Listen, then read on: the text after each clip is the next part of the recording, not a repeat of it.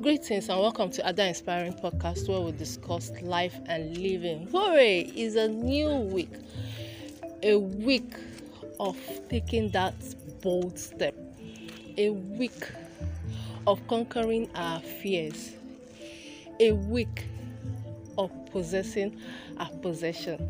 I am Adane Chukwudi, your host, and today I'll be pointing out two important things: yourself and your talent. Remember, it's a personal life. Like my late parents would always say, you do good, you do for yourself. You do bad, you do for yourself. So whatever you're doing, always have this in your mind that it is for your own good.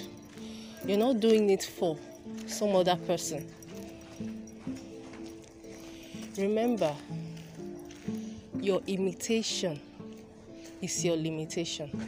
When you imitate other people, when you copy other people, you are unknowingly promoting their brand, while yours is still hidden. You own your life, therefore take responsibility of it.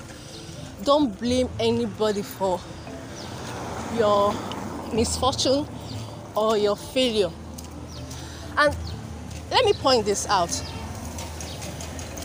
copying and learning are two different things. They are two different things. If you feel you're not an expert yet in what you do, you learn, not copy. Another thing that makes people imitate others, I feel, is low self-esteem. When you don't believe in yourself and when you want to appear perfect to others. Like I earlier mentioned, your life is personal. It's you. You came here alone, you go back alone. What will you be remembered for? So imitating people, imitating others, is limiting yourself. Now the second thing I pointed out is talent. We all are talented. We all are talented. We all are talented. Sorry about that. It's now your ability to find out your unique selling point, your USP.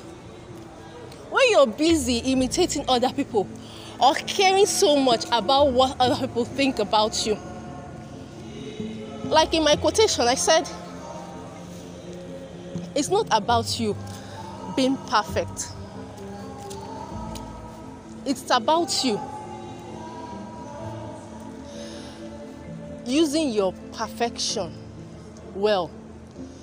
And it's not about you being imperfect, but it's about you perfecting your imperfection.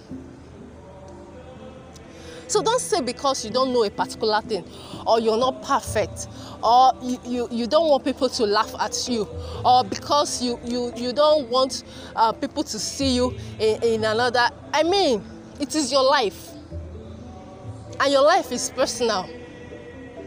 I tell you, all these people, you care so much about what they think about you. By the time you leave this earth, some of them won't even mourn you up to 24 hours. So live your life to the fullest. Use your time well. Rediscover yourself. Like one of my books, Rediscover Yourself, to be discovered. I used to be that kind of person that I keep hiding my talent because I feel there are so many people who I can't even match with. But I tell you, it's a gradual process. You take it one step at a time. But standing in a particular place, you can never get to your destination until you take a walk, no matter how slow.